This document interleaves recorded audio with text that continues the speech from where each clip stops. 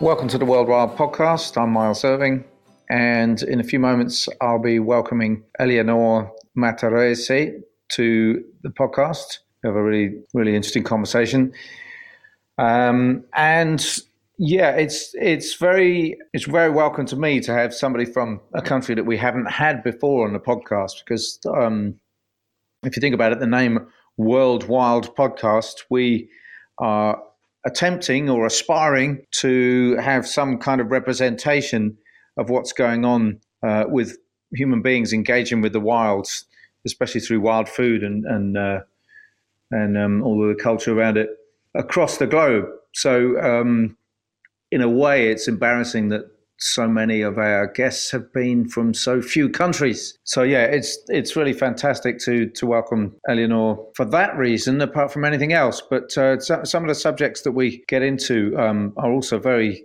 essential to the wider themes that we're trying to cover about re-engaging human beings with ecosystems and what that all means. And particularly, you'll see there's an exploration of the issue of language, which I think is something we should explore more deeply from several different perspectives around the world, because obviously as we explore, the languages do provide almost a documentation of people's relationship with other species and landscapes, the particular actual languages and local dialects as well. And I think they also provide a means to sort of be in the world differently.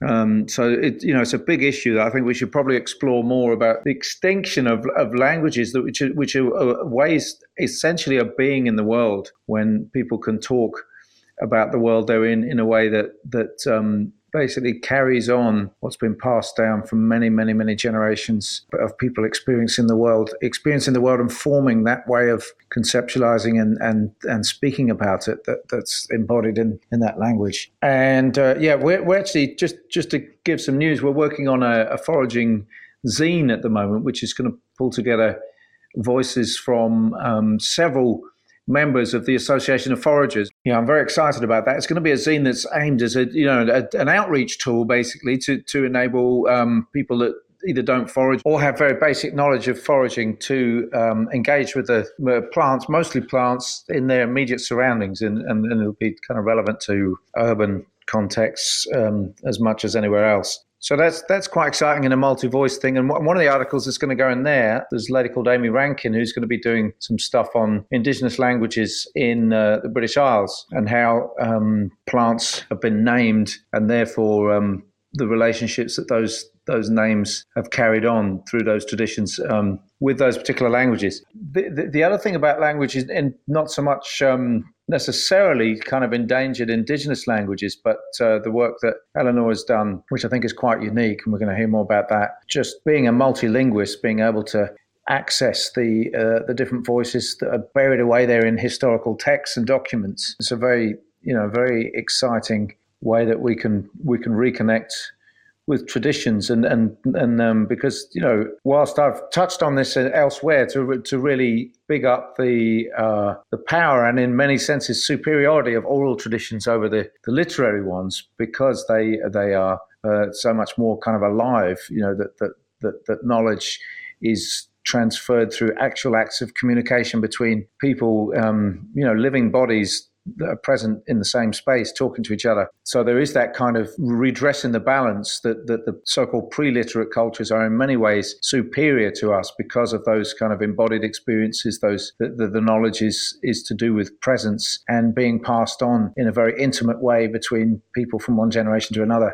Still, all of the many texts that we've got can sometimes hold on to things that haven't been passed on through those oral cultures. And so they have anchored memories and stories and recipes and approaches and relationships to plants hidden away in texts which maybe are not read. So what Eleonore has done is really powerful and exciting and quite unique, I think. So you'll get to hear more about that. But I was talking to Joel, who's our editor, the podcast editor, and he was describing Eleonore as like a kind of Indiana Jones of wild food knowledge, which I think that's quite exciting to think about it in that way.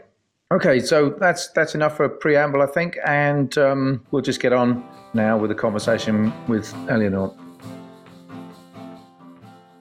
Perhaps we could start our chat with you just telling a little bit of your story. Yeah, of course. So first of all, thank you for the invitation. It's very nice being here. And well, I started foraging and knowing wild food when I was a child.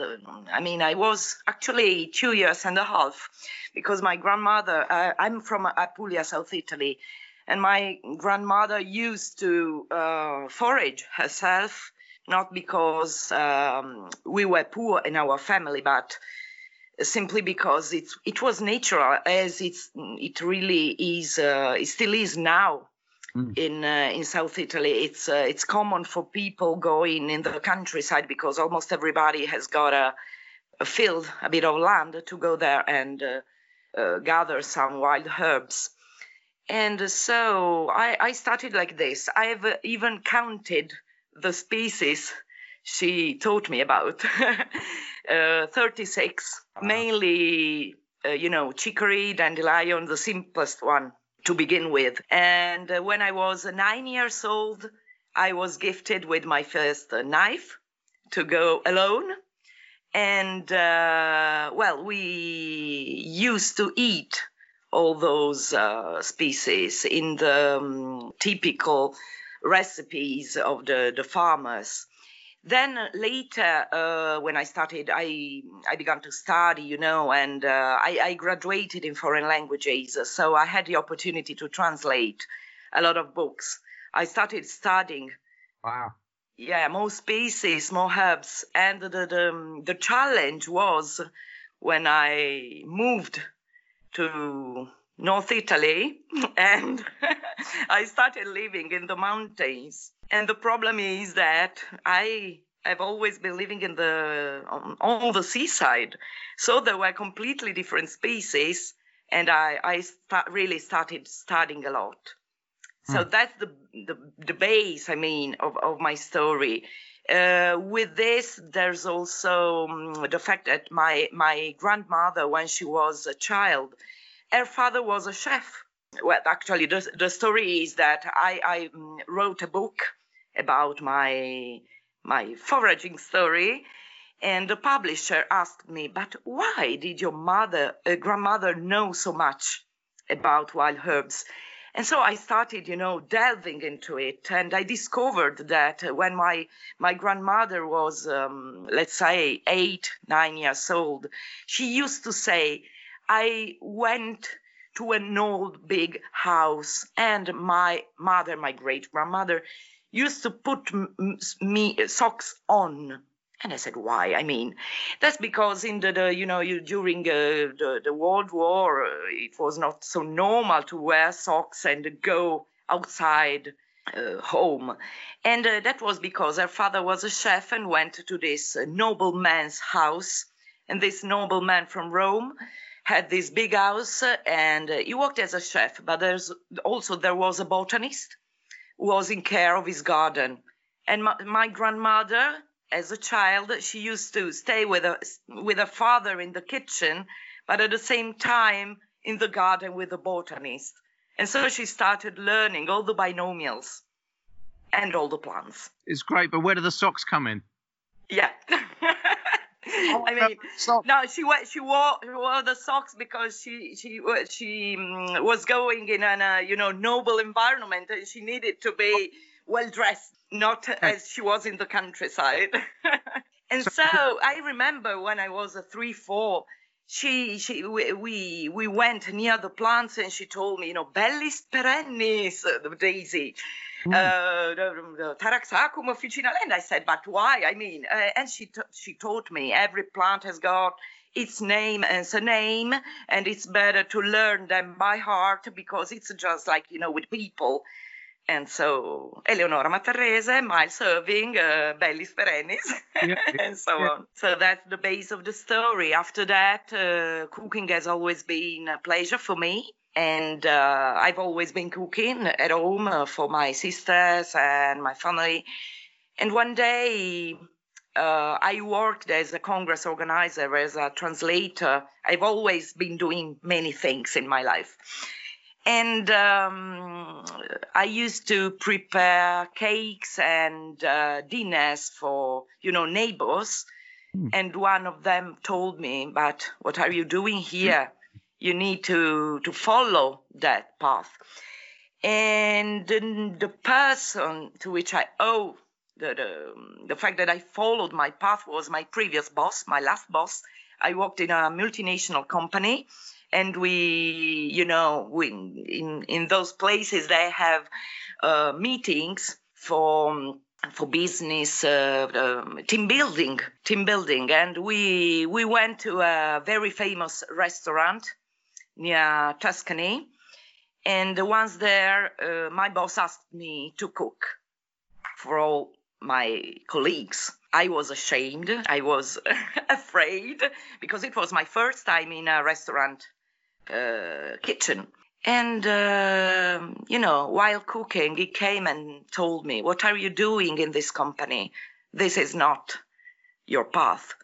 And so I left everything and I opened my restaurant. Fantastic. Thank you.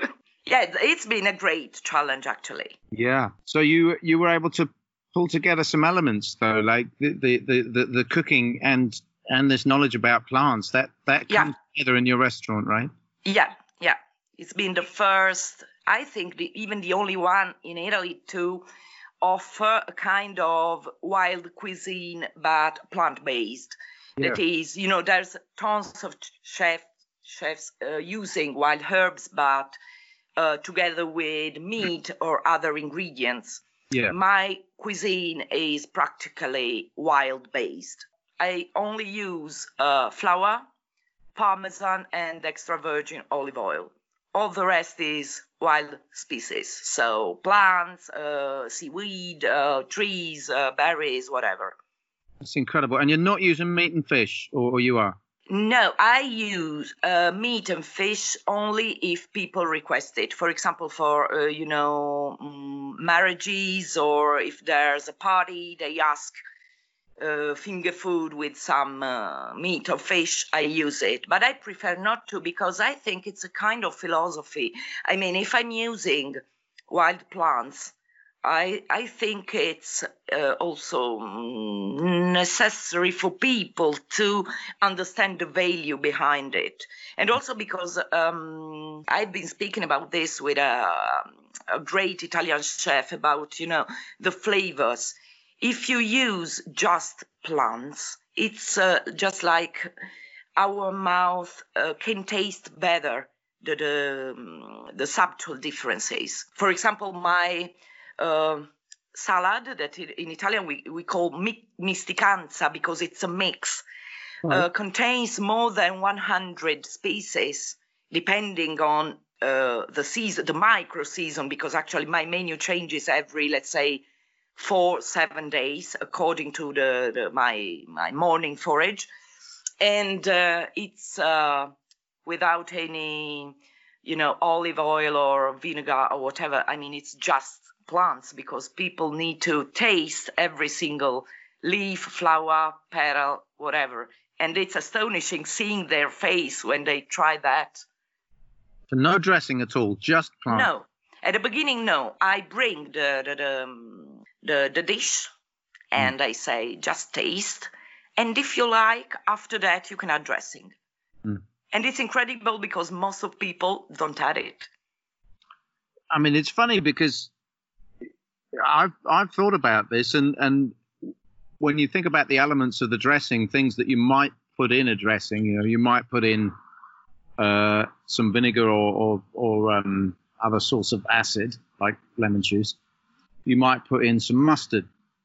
Yeah, of course. You might put in some honey and things. And so, like, if you've got sorrel in your salad, well, maybe you don't need the vinegar. If you've got some mustard leaves in your salad, well, you don't need the mustard. And if you have something with a little bit of sweetness, then you don't need. So I have thought about this, but I've not actually been that radical like that to serve it without a dressing at all. Well, that's interesting, and it's amazing.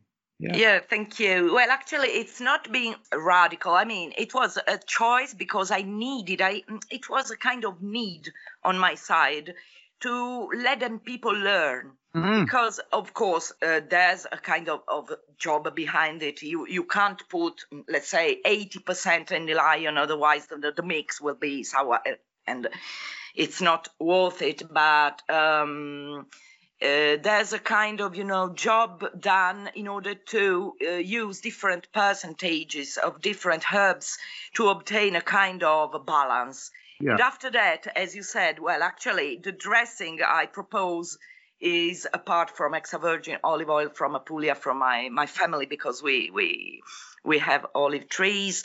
It's wild.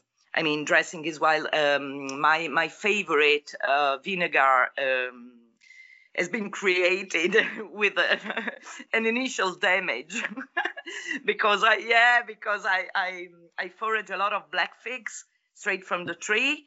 Yeah. It was, I think, July, mid-June or the beginning of July. And as I usually do, the period is when you have tons of fruits, you have to go outside and gather them all. And so I said, okay, I put them on a dish on the table and I will come back later.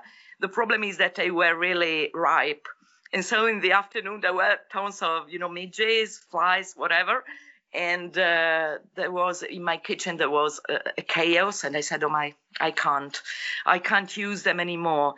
And I remember I went near those figs, just imagining, I have to throw them away. And I could smell vinegar. And I said, oh, well, I will filter them. And that is my main vinegar infused with elderflowers. And there's also a herb that has a very different flavor according to the place where you forage it. It's called Glechoma hyderacea. I don't know, probably it's a round ivy, maybe? Ground ivy. Ground ivy, yeah, ground ivy. And the Glechoma hyderacea is,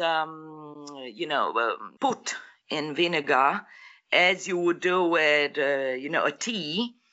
Gaze a strong flavor and left inside black figs vinegar, let it become a bit like balsamic vinegar because it belongs to the mint family. Yeah. And so the flavor, the mix of the flavors is amazing. So, it's a mix of flavors on my tongue, a bit of study and a bit of experiment, of course. And that's what I like, because you never stop experimenting.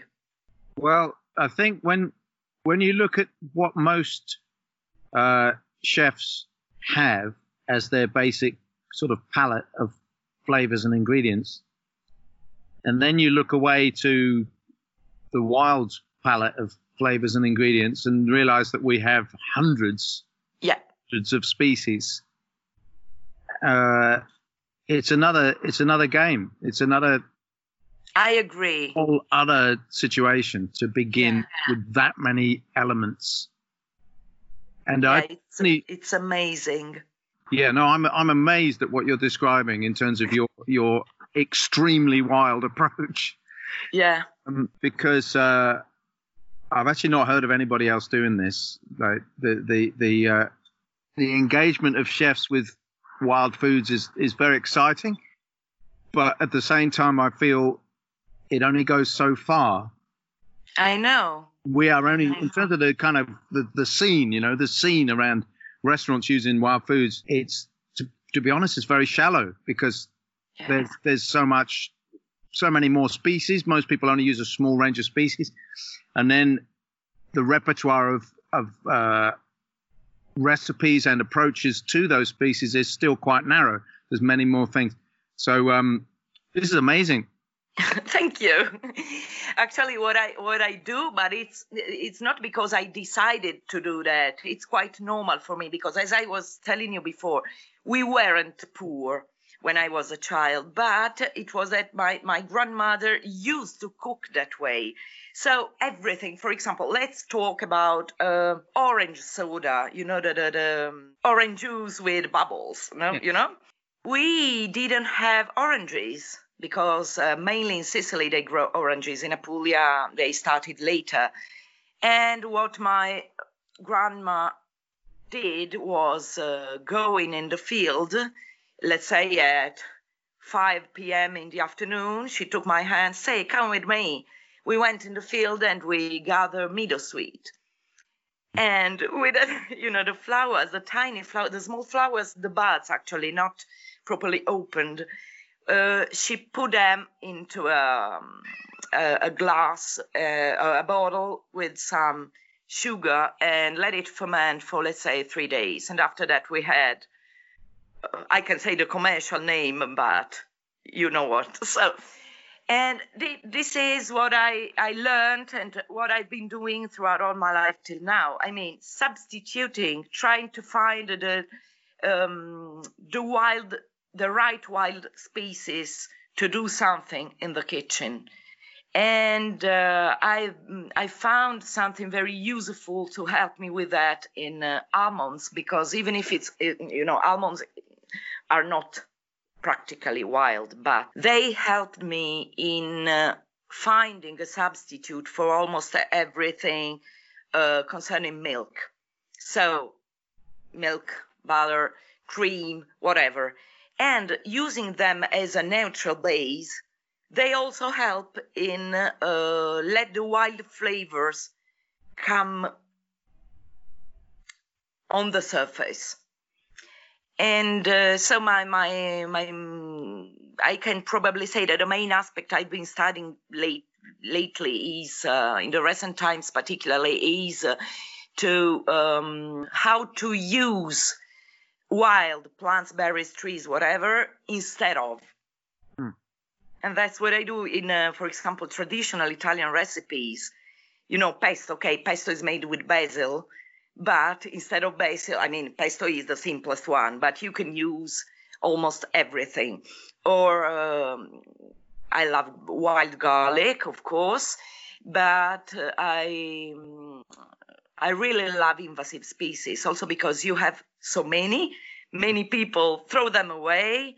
It's a pity, also because my concern, particularly in these days, is about, preserving the environment and trying to preserve biodiversity, which is something I don't want to say that I've lost, but most of the people living in the cities and no more in the countryside can't cope with that, can't understand that. Well, I think it's funny you mentioned the word biodiversity. I guess it's a very relevant word, but I was thinking just a minute ago about this international convention on biodiversity.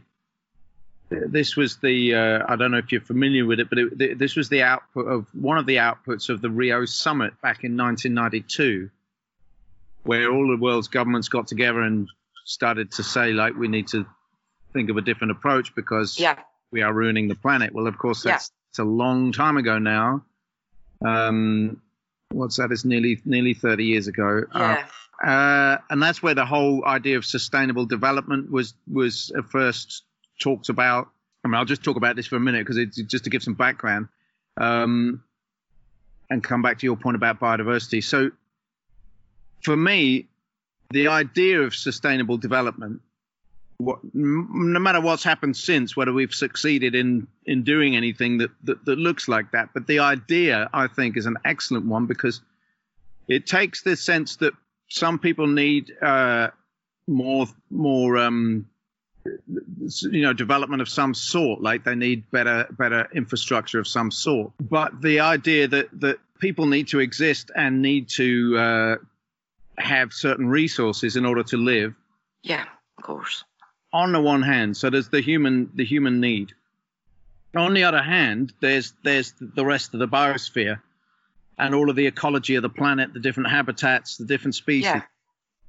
So when we just think about development, we're going to just try not to think about the second one. We're just Yeah, I know. People need clothes, they need petrol to drive their cars, we just need all this stuff. And then we think, yeah, it's fair enough if people in some remote village overseas somewhere where they don't even have electricity, we want to develop so that they have the stuff that we have and everybody can have. But we've got to forget about the habitats. We've got to forget about the ecosystem, because we all know if everyone has the same lifestyle that we have in the West, in more developed nations, that they can't have it. Everybody can't have that, So the idea of sustainable development was that actually, if we could find a way to meet people's needs, which was somehow not taking too much from the ecology and not destroying habitats, if there was some way for us to be getting what we need in some kind of wonderful balance and even reciprocity, that actually, and it's true, like in subsistence farming, the result of subsistence farming methods in the UK, there's this great, I think I got this quote right. This guy E.O. Wilson, he's like an ecologist, and he says that biodiversity was at its peak just before the Industrial Revolution in the UK. So, in other words, human presence and everything we were doing was actually creating habitats. Yeah, we weren't doing it because we were trying to have nature reserves. It's because of everything we were doing to get what we needed was altering the environment and made it more productive and more biodiverse. So this idea that, development could be to develop ways of getting our resources that cause this kind of interaction, reciprocity, two-way stuff, and this complex system between our culture and the culture of ecology, that means that not only do we get plenty, but we're enhancing the systems of life by what we're doing. So that to me, I think, is a faultless idea. Sustainable development, if you conceive it in the way that, and I think that's the way it was basically conceived, to say we don't want to see that there's an opposition. Over here, we've got biodiversity and ecology. Over here, we've got humans that have needs. We don't want to see that, like, for the humans to get what they need, we're going to destroy this. It's the idea that we can make a marriage between the two. Yeah, that's exactly what I always say at the beginning of my courses, for example, because, usually people come following your courses because they want to know about cooking, identifying the herbs in order to go home and prepare. But I always say my first thing is don't destroy, try to forage. I always say, for example, 5% of a plant or parts of it, because there's, other foragers, okay, but mainly animals and trees and the habitat and whatever. And, for example, also considering the habitat, if a plant is there, there's a reason. If you eliminate it's wrong, not just because you are eliminating the plant itself, but because it's a ring in a chain. And many people can't understand that. So I think it's a very important focus. Apart from, people saying, but the planet is on ruin, we're wasting a lot. Yes, that's important, but it's our behavior. And also the fact that, for example, many, as I was telling you before, many invasive plants can help in feeding or, let's say, tissues, clothes, fuel, or, as you said before, everything we need. Yeah. But with a different point of view.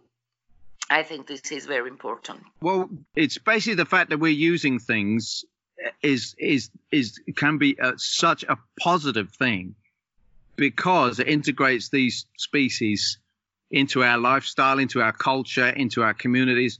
And then when we know something well, because we notice it, we gather it, we use it, and we remember it, and we tell stories about when we harvested this wild garlic and we made this recipe, and everybody came together to eat. It becomes so integrated within our being and our life, that it's a part of us, like a member of our family, Yeah, that's true. There's this issue that some people have And it can be an issue where you say, oh, you're just looking at these things as resources. This exactly. is, but no, when you look at things as a resource that is actually part of your way of life, then it isn't just like some sort of greedy, selfish thing. You've woven it into the fabric of your life, so you then have an emotional attachment to this species. I know. You kind of love it, like you do your family in a way. But what I was going to say with the Convention on Biodiversity that also came out of the Rio Summit, so we got the sustainable development idea, and then the Convention on Biodiversity was supposed to be an example of this, So they said, aim 1, we need to conserve the resources that we have in terms of species. So they call that genetic resources. Aim 1, conserve genetic resources. Aim 2, to develop the sustainable use of genetic resources. And this is something which I think has just been passed by. The objective was that we now need to basically search the planet and look at all these species in a utilitarian way, not because we think, well, we're the most important species and it's all here for us in some kind of arrogant way. Not at all. The thing is that if we're going to weave this fabric between us and the ecology, then we need to have a reason to be related and involved. And this is a strategy, that was outlined all of those years ago in the Convention on Biodiversity. What I was going to say, I'm sorry, I'm talking a lot about this. No, don't worry. I want to know what you think, but the point is, when we do what we do, there you are with your restaurant and all of us foragers, we're getting out there and gathering and trying to think, how can I make a soup with this? How can I make wine? How can I make a salad? I wonder what else this is good for. And we search the ethnobotanical literature. We talk to chefs and foragers and just everything we can. We're making this inquiry. How may we build a relationship with this species through a practical use?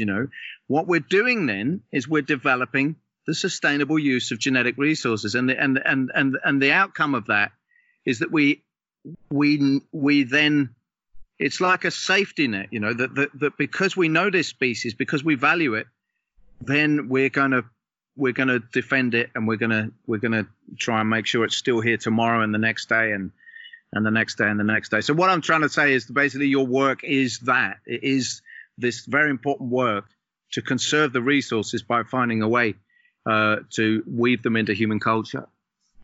Some people say I have a very strict mind about that, because I remember when I first opened my restaurant, it was the first week, a woman came asking for parmigiana, which is a typical Italian dish made with aubergines, but it was Christmas. And I said, no parmigiana. Because it's not, aubergines, you can find them. If you want it, you can come back in July.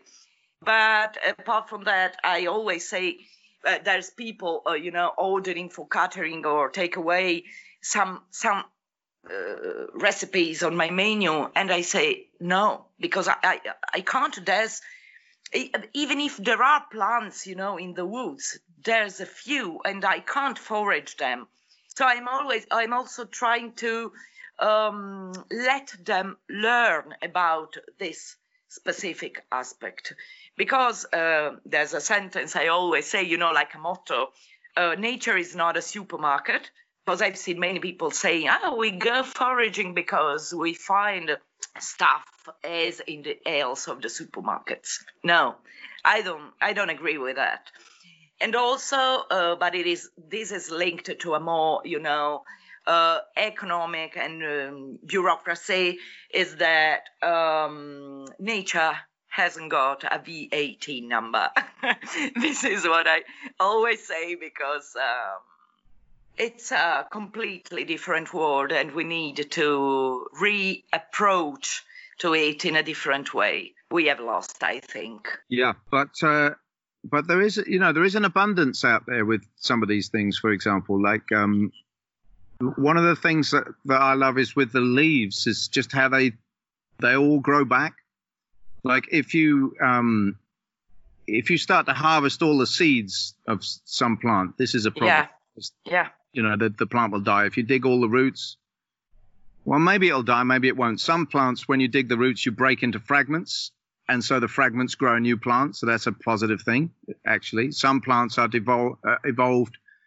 Their ecology is they want things to dig up the roots because these fragments will produce many more plants than if nothing is digging them up. That's an interesting thing. But when it comes to leaves, I probably don't go with your 5% thing, to be honest, because the leaves do grow back. So you can. Yeah, no, of course. No, but wait. It was 5%. It's a kind of, strict rule. I haven't decided. It's a kind of suggestion, because when people discover a plant, at least this is what happens most of the times here, they say, oh, wow, that's amazing. I want it all. When there's an offer at the supermarket, people go there and buy everything. It's the same. So, oh, wow, tons of leaves. Okay, perfect. The tree is bare. I mean, this is what happens. So this kind of rule, let's say, of 5% is useful in order to don't let people destroy. Yeah. But it's a kind of suggestion. Also because, for example, garlic, people go there and dig the bulbs up. Now that is very destructive. There's no question about it. Also because I always say you can use its leaves. Yeah. So but there's also kind of tradition, because in Italy you don't eat garlic leaves or, for example, carrot leaves. This is something crazy. When you go to the supermarkets and you find carrots, cultivated carrots, there's a normal one, the root, Yeah. And it costs, let's say, 1-2 euros per bag. And then there's the carrots with their leaves, and they cost something like 30-40% more. Even if people don't know how to use those leaves. They're not using them, no. Because it's a fashion, And this is what should be explained to people. This links to the fact that 5%, because you need to understand what to use, why, and the best way to nurture yourself and not to destroy the planet. Yeah. And nurture yourself. That's a lovely aspect too, isn't it? Yeah, I mean, I'm sure this must be a big focus with these kind of salads and dishes that you're serving, like the health benefits that kind of food has. Absolutely. Yeah. And that's what my clients are mostly astonished of, because let's say when I talk about Chenopodium wild spinach, and I say that it has got let's say 8-10% more iron than the supermarket one. They say, oh, really? Because they can't believe it, because they think that cultivated stuff is full of nutrients. Or what I like best, I'm really in love with that, is conifers, because particularly, fir, pine, I prepare a tea, I prepare a syrup, and to serve with ancheeses. And this one is, it has, I think, 20% more vitamin C than lemons, citruses. And people say, oh, wow, well, that's incredible. That's also because I think most of the people can't understand properly what's inside what they're eating. Yeah. And discovering wild plants help in this sense. Of course, you may want to pay attention, because you surely know, for example, Umbelliferae and Umbellifer are mostly toxic plants, so you need to eat them not so often, and you have to pay attention in identifying them. But it's interesting, because when people, I used to say, when people enter the tunnel of wild plants, they don't easily go out anymore. Yeah, that's it. I offer a kind of funny warning when people come on my walks. Tell me, because I have one too. Yeah. Okay, let's swap warnings. Yeah. So I say to people, okay, if any of you like hiking and you really like to sort of set out in the morning with your journey and your destination, you're going to hike quickly and you're going to go 30 kilometers or however long, and you're going to go straight there. You maybe stop for lunch, but you're going to keep moving. I said, if this is what you like to do when you go out walking, you need to leave now. Because after you finish today, and I've introduced you to all these plants, you'll never be able to do that again. You are condemned to distraction. You are condemned to stopping and checking what this plant is. You are condemned to climbing over the fence to see what that bush is over there. That's amazing and funny, because you tell them you are condemned. And that's right. No, what I used to say is funny, because it's almost the same thing, but in another way, because most of the people coming, I live in the mountains in the Prealps near the Lake of Como, and most of the people come from Milan and come here also because, following a foraging course is also a way to pass a different Saturday and Sunday, a different weekend. So they come here to stay in the countryside, in the mountain, good weather, And when they come back on Monday, they are stuck at a traffic light in the center of Milan, but there's a tiny piece of green near the traffic light, and the traffic light becomes green, and there's all the cars behind, sounds, whatever, but the first car of the person who followed the foraging course isn't moving, because being in the foraging tunnel is looking at the tiny piece of green, trying to identify if there's, oxalis, sorrel, or whatever. And that's amazing, because people call me, you were right. It's something spontaneous, something that I can't control. And I like it, because it means that there's tiny seeds in our soul, linking us back to our ancestors. And there's curiosity, and there's hope. I like to see it that way, a bit romantic, but I think. Well, it's that we know there's something to eat. Most people, unfortunately, they'll go outside and they don't understand there's something to eat. That's crazy. But so we get to sort of, like you say, there's these little seeds inside of us, and we get to put a bit of water on that seed and let it sprout. But then it's going to grow. It doesn't need us to come back tomorrow and pour some more water on it. It's already active, Once people have that, and I think that is the discovery, in one sense, that you realize there's something to eat here. Yeah. You don't have to go somewhere else to get something to eat. But I guess it isn't just that. It's when you've as you say, the curiosity and so on. I don't know. It just makes you an active participant. That's true. That's exactly what I was saying. Yeah. You get involved now, and it's because, and really what it is you realize you're an organism. These days we think that we're something else. We think we're an object, or we think we're a machine. I think if you honestly sort of ask people how they think about their place in the world, and it is like we're a machine. We use money to get stuff to us, There's no relationship there. It's just like a machine. You just put your money into that slot machine and it spits out some product that you've purchased. So whereas all of a sudden you become an organism that's part of this dance of life, There's stuff around you. It's touching you with your eyes, and then you touch it with your hands, and then. And that's also a very important aspect, the fact that you.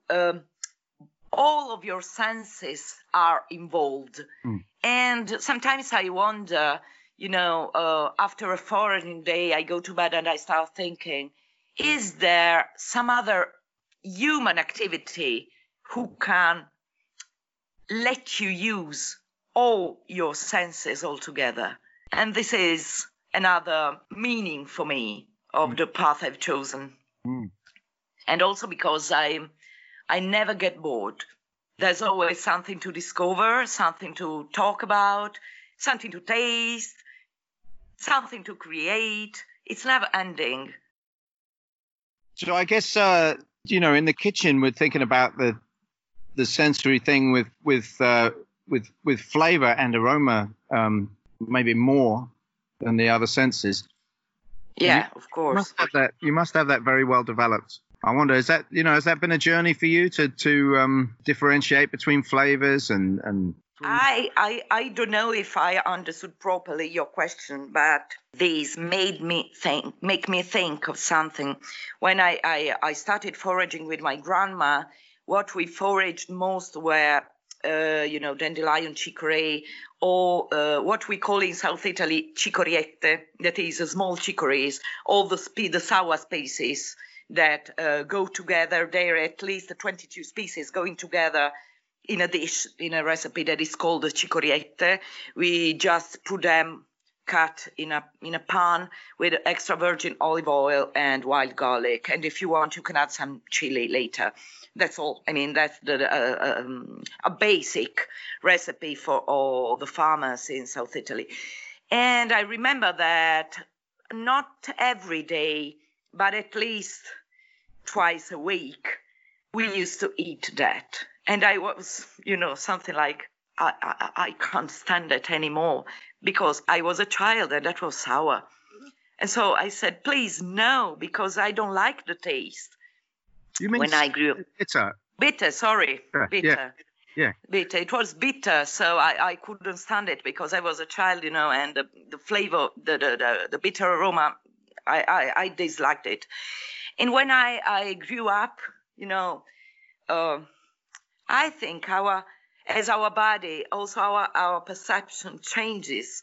And so, for example, particularly in the last 2 years, I don't like sweet things, and I like bitter. And this helped me a lot also in shaping new recipes and new ideas. For example, I don't use sugar. There's a nice aspect to consider, because in Italy we mostly use sea salt, and most of it comes from a place in northern Apulia called Margherita di Savoia, which is a place on the seaside where it's full of pink flamingos. It's a very nice place. Many people go there to visit because it's astonishing as a panorama, as a habitat. It's a very nice habitat. And I don't know why, one night I dreamt of this place, and I woke up in the morning and I said, how do we create sea salt?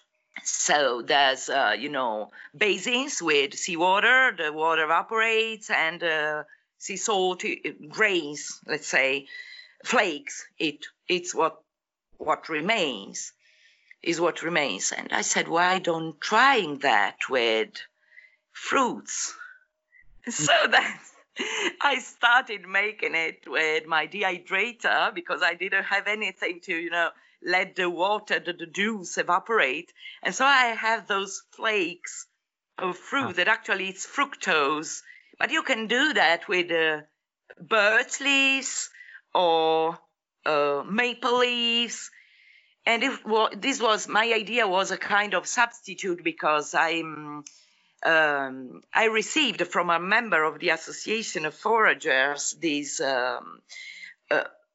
object to make a hole in the trunk of birch and maple to obtain let's say the syrup. But I don't want to use it.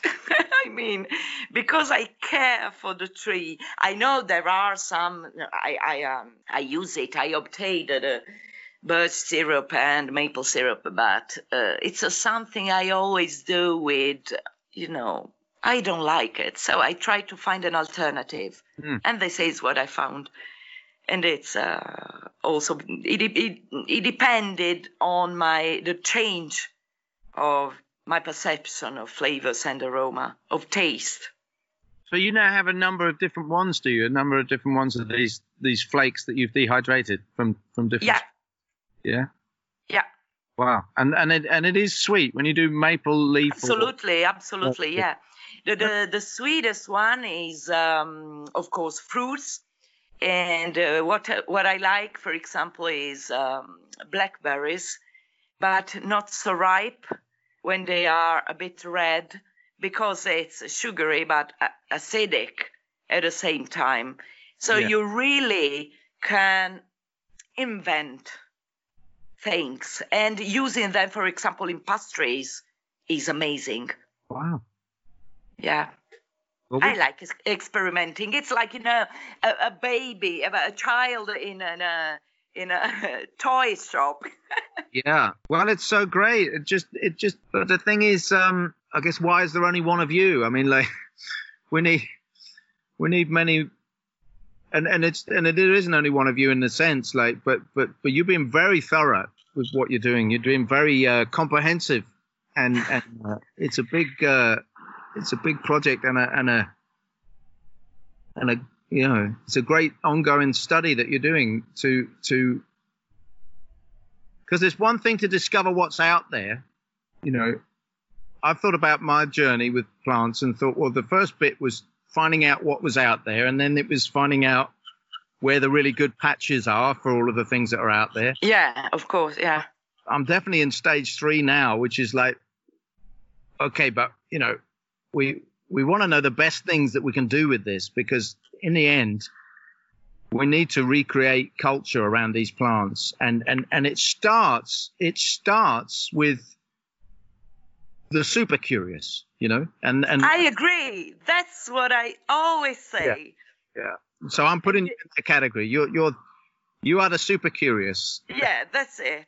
And you know what? I told you I left Apulia to go in the Prealps to live here, and I started buying books. In Italy, there weren't and there aren't a lot of foraging books, so I started looking abroad, and one of my first ones. My book. Thank you. Yeah. And I've been extremely lucky, because I started I wanted to explain this, because when I was in my, let's say, 17, 18, I had to decide what to study at university. And my first year was at the agriculture faculty. And the only exam I passed was botany. And immediately after, I came back to my old love, that is foreign languages. And I followed courses of Anglo-Saxon, Gothic, Mittelhochdeutsch, ancient languages. And, many people say classical studies aren't useful. That's untrue, because thanks to my studies, I could read manuscripts and recipes from, our ancestors. Yeah. And that's, I think I'm grateful for that, because it's the base of my study. It gave me a different scope. It's amazing. So you managed to find some ancient recipes for some of the wild plants, and you've brought that into. Yeah, I let's say there's a very important manuscript in the British Museum that's called Lacnunga. Lac was a physician in Anglo-Saxon, leech, and it's full of recipes for physicians to cure phytotherapy, let's say. But inside, if you read between the lines, you can find cuisine. Okay. And it's fascinating. Can you give me... I told you about ground ivy. Yes. Yes. You can find it there. And, there's plenty of stuff to discover. But not only, of course, in that manuscript, there's tons of even poems, but even Shakespeare, let's say, there are some hints throughout his works. And, I'm a bit crazy about that because I like literature. So I put together literature and white food. I think this is amazing because there is a really big thing around ethnobotany, which is I love it. Yeah, I love it. This is something else. Like in terms of this historical approach that you're taking. Do you know anyone that's really done this, like as their specialism, just like the historical uses of wild plants? Well, there's, I think, many ethnobotanists. I can't pronounce probably his name, Lucas Luchai. Yeah, it's Wukas Wuchai actually, but as he corrected me when I did a podcast. Because I didn't know how to pronounce it. It's Polish, I think, and I don't know how to pronounce it. I had called Łukasz Lukasz for years. But the day I did a podcast with him, he finally put his foot down and made me pronounce his name right. Okay, so I followed him before. Yeah. I've been reading his papers, and he's one of the people I think is doing this job, but mainly, in many different countries. Yeah. I'm even if I'm not, graduated in ethnobotany or I didn't study it properly, it's kind of hobby to me. Yeah. I have my method and I focus on Scandinavian and Germanic stuff because that's what I like. Right. I don't know. I mean, let me give a look because I think there's surely Andrea Pieroni. Yeah. I don't know if you ever heard of him. I know him. He's from Pollenzo Gastronomic University. That's right. Yeah. Yeah. And the focus isn't on the history. I agree. Wukash is doing some historical stuff, but it just made me realize this is probably a whole discipline that I don't know. Like I'm not aware of a text. I'm not aware of a text that is just doing the kind of work that you're describing there. No, I don't think so because I'm always searching. I'd love to find something like that. And I was telling you, I know Andrea Pieroni because he is the series editor of this kind of texts. But they focus on, let's say, if Solanum nigrum is edible or not. Where if you forage it in the Middle East, it can be edible. And why? Compounds or ancient recipes. But not, I mean, my approach, as I told you before, is probably more romantic because I go delve into what our ancestors were saying about plants and try to give it a modern way of being intended. I don't know how to explain that. It's just sometimes it's just a sentence, a verse with a plant in it, and there's a kind of idea in my mind that I start searching, and at the end I come out with different recipes or different cooking suggestions. Yeah, that's what I do. I mean, I'm. Yeah, I mean, it's a point of departure, isn't it? You find a place to start from based on the way people used to use something or the way that people used to think about it, which is what you might find in Shakespeare or something. Well, let's say it's a stupid thing and doesn't concern cuisine. But, for example, Shakespeare says, rosemary, that's for remembrance. And now everybody's saying that if you smell rosemary, it helps you remind things. Yeah. So I got a funny story about that. So I'm visiting my mother recently, and she's old. She's got Parkinson's, and she's quite frail. So she has carers come to see her, and we're sitting outside in the garden, and sometimes. Part of the Parkinson's is her body kind of shuts down and she can't really talk very well and she can't. But I know rosemary is a stimulant. Yeah. So I get the rosemary and I rub it under her nose and say, come on, Mum, breathe that in. And she loves rosemary. She loves herbs. So she's right with it. She's going, oh, okay, that's good, yeah. and then I broke a big branch off the bush and I stuck it in the letterbox. We're sitting in front of the front door, and I stuck it in the letterbox so that I would remember to take it in, so that we put it in the kitchen and I can put it in the cooking later. Yeah. Yeah. But then we go through the door, and because my mum needs help, and I've opened the door, I didn't notice the rosemary. I don't remember it. I walked past it, and in we go. And then a while later, the carer arrives, and she comes in holding the branch of rosemary. Why have you put this branch of rosemary? I found this branch of rosemary. And she said, was it for me? I said, what do you mean? She said, well, you know my name is Rosemary. And I said, no, I didn't know your name is Rosemary, but now I will remember. Of course. I'm in there holding this. So it's so funny you say that the connection in Shakespeare is that Rosemary helps you remember. But it is actually very literally, there's studies been shown that if you do this thing of smelling rosemary whilst you're doing some kind of mental task like an exam, yeah, it helps you. The people will perform better when they've done that. So it must also help to remember in an exam. So it's real, it's true. It's not just a line in Shakespeare. Yeah, of course. No, but my example was to explain in a way that I really find suggestions in every place, in every, let's say in a magazine, at a hairdresser. You go there and read something, let's give a look.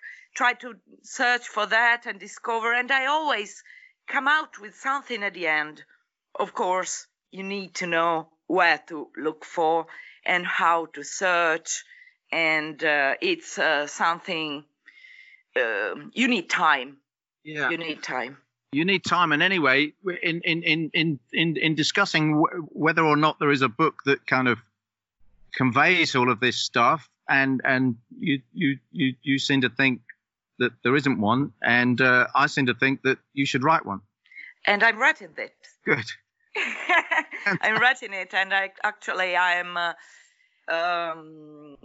it will be ready next year, I think, because there's one of my favorite families that is ombrellifere in Italian, the ones with the umbrella, and it's full of things to say, full of recipes, of ideas, and ferula communis. I don't know the name in English, unfortunately. It's a toxic one, a very big one. And they use it in Apulia to prepare, make, I don't know how it's called, baskets, maybe. Yeah. They use it to make baskets, but they also ate it. And I tried when I was a child. I tried the juice. And I've heard of other people that used to cook with that. Recently, some people, for example, even if the India Association of Foragers, have read a post about that, they are used to eat Conium maculatum. Right.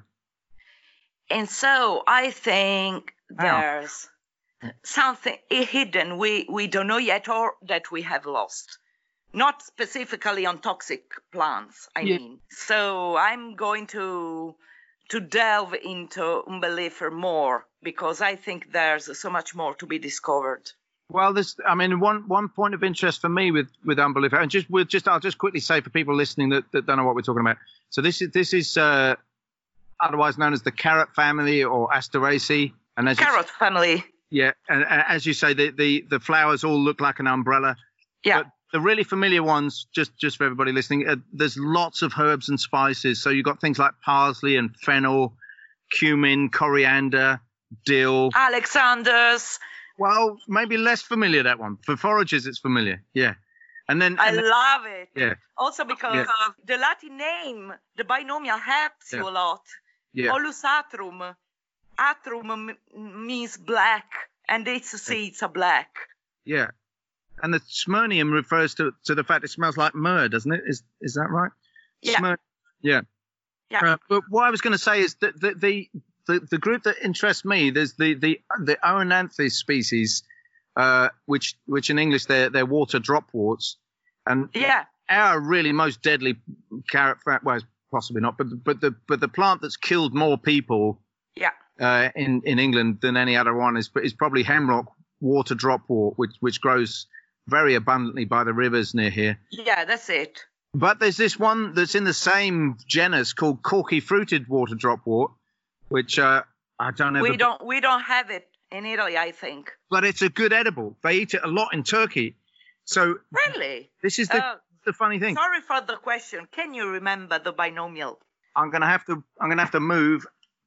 Okay, so I got my plant book. I'll have a look. Enanthe pimpinelloides, maybe. Yeah, we have some specimens in near the border with Slovenia.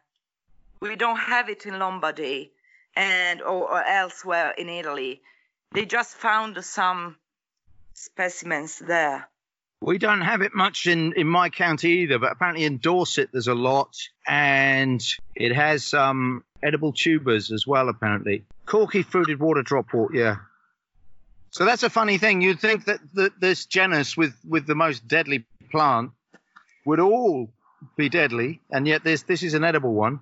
And here's another one, which has got a question mark over it. So Lachenalli, Oenanthe Lachenalli, Lachenalil. And now for us, that's parsley water dropwort. Now, I suspect that one is also not poisonous. Now, nobody listening should go and eat it, but I suspect it's not poisonous because there's records of cattle eating it and not suffering any harm. Now, if cattle eat it, they eat a lot. And they don't get harmed, so maybe it's harmed. So it's edible. That suggests to me that it's edible, and yet so that's potentially two in the same genus. So that's kind of surprising to me. Anyway, we need to know more. That's the problem. See, I cannot understand how such an important subject as this is left to the independent super curious like you and me and Łukasz and the Association of Foragers and people all around the world like us who have just decided we think this is so interesting and we're going to give all our time and attention. Yeah. It shouldn't just be like, why is the World Health Organization and the what is it, the Food and Drug Administration? Yeah, I agree with you. These things should be at the top of the list for our priority. I agree with you, and that's what I always say. Also, because it depends on the countries. For example, there's a herb. It's Ornithogalum umbellatum. Probably you know it as Star of Bethlehem. Yep. Yeah, we currently eat it, the whole plant, tubers under the ashes in the fireplace. It's a common herb, always been eaten in Greece and Apulia, South Italy. Elsewhere, oh no, it's toxic, you can't. It happens the same with lesser celandine. In Italy, if you tell people you can eat it, oh no, absolutely not, you will die. So right. It depends on the countries, on the places, on the people, on the law that has been perpetrated. Yeah, and so what we need is we do need some laboratory analysis of some of these plants to really settle. Yeah, I agree, and that's a dream. But like it's a dream I'm pursuing, Like the name of this podcast, World Wild, is also the name of the project that isn't very much happening yet. Like, but I've been talking for years about we need this World Wild project. Then we need to get millions of pounds and dollars and yen and every other currency behind this, because this research to explore the genetic resources of our planet and find out how we can engage with these species and get them back into use, to promote our well-being. And then the reciprocal relationship that we have with the plants promotes the well-being of the ecology. This is the most important work on the planet. And, the only people who are actually, putting money behind exploring genetic resources right now, Monsanto. I know. they're exploring the genetic resources so they can splice them onto wheat and other things and make their terrible Frankenstein crops even more terrible. You know, whereas that's not what that thing was written for. It was written for people to as a global project. Let's find out what these resources are, because if not, we're going to see things go extinct that could have been the key to our survival. You know, that's for our sake. Yeah. And then for the sake of the biosphere, when we know these things, then when we anchor them with our culture and our devotion to their survival, because they're important to us now. And not just important because they're useful, because when you work with something, you fall in love with it, and then you don't want your loved ones to die. So, you know, this is such important work. And, I just want to cheer and celebrate and applaud your work, because it is so important and so focused and so detailed. But, you know, we need thousands more to just get on, because it's just normal human behavior. It is normal human behavior to notice the other living things that are living in the same place as you are, and to ask a question. Who are you, and what do you do, and how can I involve you in my life? And that's why we need to know, are you poisonous? Or if I fry you, if I leave you soaking in ashes for 6 weeks, may you not be poisonous anymore? These are the questions and the lines of inquiry that every human being alive needs to be making now. And then we might make it. We might make it. Right now, but no one's asking these questions except for a few people. We're in danger of losing the species out there and losing ourselves, because we're not going to survive. You know, we're not going to survive unless we anchor ourselves in the life systems of the biosphere. And that's what living things do.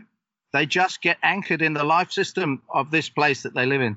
And I just love it now, because we're in lockdown and everybody has to just notice their immediate surroundings. At least they might stand a better chance of noticing just now. Yeah, I totally agree with you. But there's so much work to be done, because there's not so many people who'd like to come on this path, because somehow the other different kind of life is easier.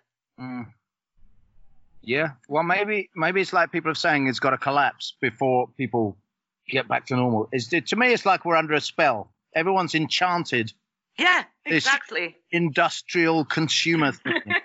They're enchanted. They've been bewitched, you know, and something needs to happen to just snap them out of it. And they go, oh, where am I? Oh, I forgot. But now I remember, you know, so we need, but maybe. Hopefully, yeah. Hopefully we can see a change like that. Yeah, well, maybe this is the beginning. You know, I've always been part of the thing of saying, well, surely, you know, if we just communicate this message well enough, people will get it. You know. Yeah, you're right. Also, because it's not so common to communicate this kind of, you know, content. Yeah, and it is like good news. You know, like it's just like, hey, here's this message. This is a really good news. You know, this is a message about your surroundings. You know, your surroundings are full of food, and now this is a message about your life. Yeah. And the life around you. That's it. That you are part of this positive thing. You know, the life is very strong. Life is very nurturing. It's complex and in some ways dangerous, but like, you are invited to this party. You know, you do not have to stay outside in your industrial consumer bubble. You know, you can actually participate in this life that's actually all around you. And it's not so difficult. Yeah. It isn't so difficult, because you can start with one plant, you can start with one recipe. And that's what, you know, like for me, small steps, one after the other. Well, it's funny because, you know, you held my book up earlier, and what I did when I wrote that book was I tried to be as comprehensive as possible. So I did quite a lot of research, but actually there's maybe 300 and something plants there, and with the ones that are mentioned within the entries where I say, well, there's a similar one that's also good, there's maybe about 300, nearly one for every day of the year. There's about 360. Yeah. And I wanted to be thorough. And my friend Robin Harford has since been more thorough. Not that he's put it in book form yet, but he's got a list of about 700 or 800 British plants that you could eat or use. But the funny thing is now, I'm starting to think. I'm working on a couple of projects at the moment. We're working on a little magazine that we can give away, and we're working on a database, which is something I want to talk to you about, and just some simple films to teach kids to forage. And what I'm realizing is I don't want 300 plants in this magazine on this database to begin with, or in the films. We want to take maybe 15 or 20. Yeah, to begin with. Well, just find the ones that everybody can find. Yeah, I started a magazine in Italian 5 years ago. Okay. It's called I skogen. It's a Swedish, meaning in the forest. Right. And to start with, I encountered the same issue you're telling about. That is, plants were so many, and I wanted to restrict the scope in order to let people understand the easiest one. Okay. Yeah. So recently I changed, and I began making monographies. So there's the first one on cabbages, Cruciferae brassicacea, brassicas. The second is about conifers. The last one, on the 21st March, spring wildflowers. And that's a huge one because there's really all the wildflowers in the Mediterranean area. So it's interesting because it also helps you understanding, is it necessary to go to people and tell them about those 300, 700, whatever species? As you said, you can start little by little, just to see those that are in your habitat around you. Yeah. So that you can recognize them and identify them easily. Yeah. And then later on, if you'd like, you can go on with something more specific, I think. Yeah, no, absolutely. And what I pull out of the very last thing that you said there is this little 3 words, just to start. Yeah. Because we need people to start. Feel able just to start, because once you have this beginning, then we're like we said earlier, they're condemned. They're stuck in the tube. You can't get out. But it's a very nice place to be. We should emphasize what a nice place it is to be when you know what there is to eat around you, and there's nothing like it. If you've never done it, and then you go out and gather a nettle from your garden and you make this soup. We've just started the Facebook group Foraging for Kids. I don't know if you've been on it, but yeah. There are parents who this week have done something simple with wild garlic or nettles or something for the first time, and you just think, wow, this is just a start. This is absolutely, it's good stuff.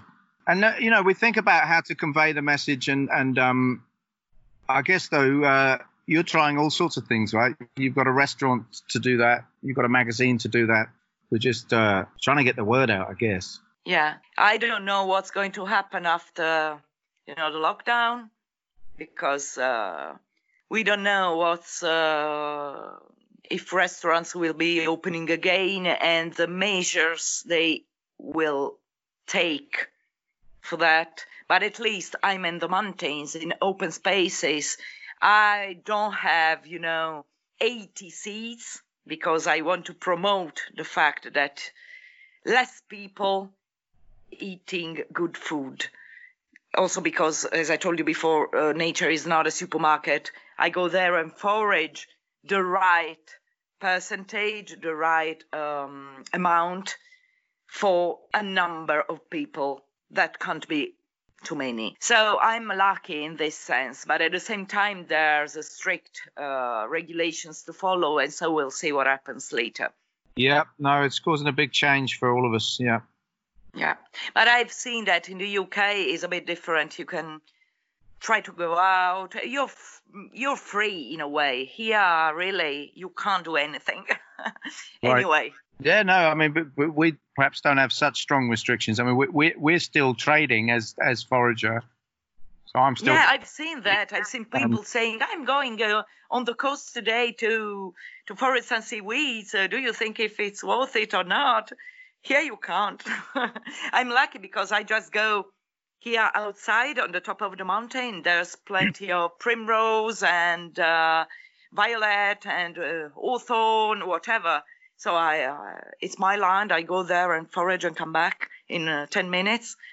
But if I think to people living in a 2-rooms flat in the center of Milan, I die. No, I mean, I feel very lucky because we're in the country and we can go in the garden. Even if we couldn't go anywhere else, we've got a garden, and you just got to feel for people that are stuck in a flat somewhere and don't have that. It's yeah, absolutely. And what would be nice, maybe, because I'm really trying to encourage people just to find an easy to find plant and start working with it.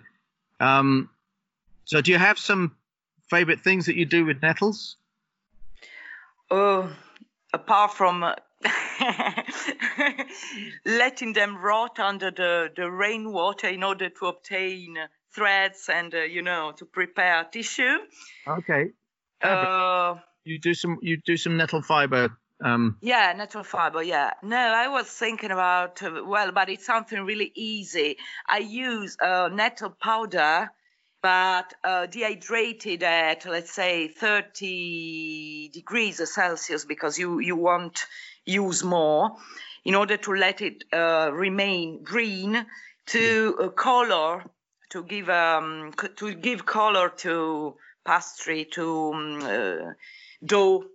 Yeah. And so that at the end you obtain this very green color in crackers, biscuits, whatever. I'm collaborating with a starred chef, and last summer there was a big winery that had to present its new wines, and they were organizing a dinner on Monte Bianco in the Alps, and it was something like 4,000 meters, I don't know. And I asked for an alpine dinner with all the herbs from the Alps, but I brought with me this nettle powder, and we made. I explain in English. It's a sort of Wellington, beef Wellington. Yeah, it's a sort of wet, but in a crust. And there was this deer inside, and outside the crust, the deer was pink, and the crust outside with nettle powder was shocking green. And it was, a contrast. It was amazing. I have some pictures, and I will send them if you want to see it. Yeah. It's something nice, and it's also really easy to make. Otherwise, I make melokia, which is a Greek recipe, and it's just mallow and nettles, a kind of puree, let's say. We say in Italian vellutata because it's just like, very smooth. Yeah. And with a tablespoon of almond cream inside, and it's comfort food. It's just like a little soup, little smooth. Yeah, but it's not so liquid as a soup. It's much more like, pumpkin puree.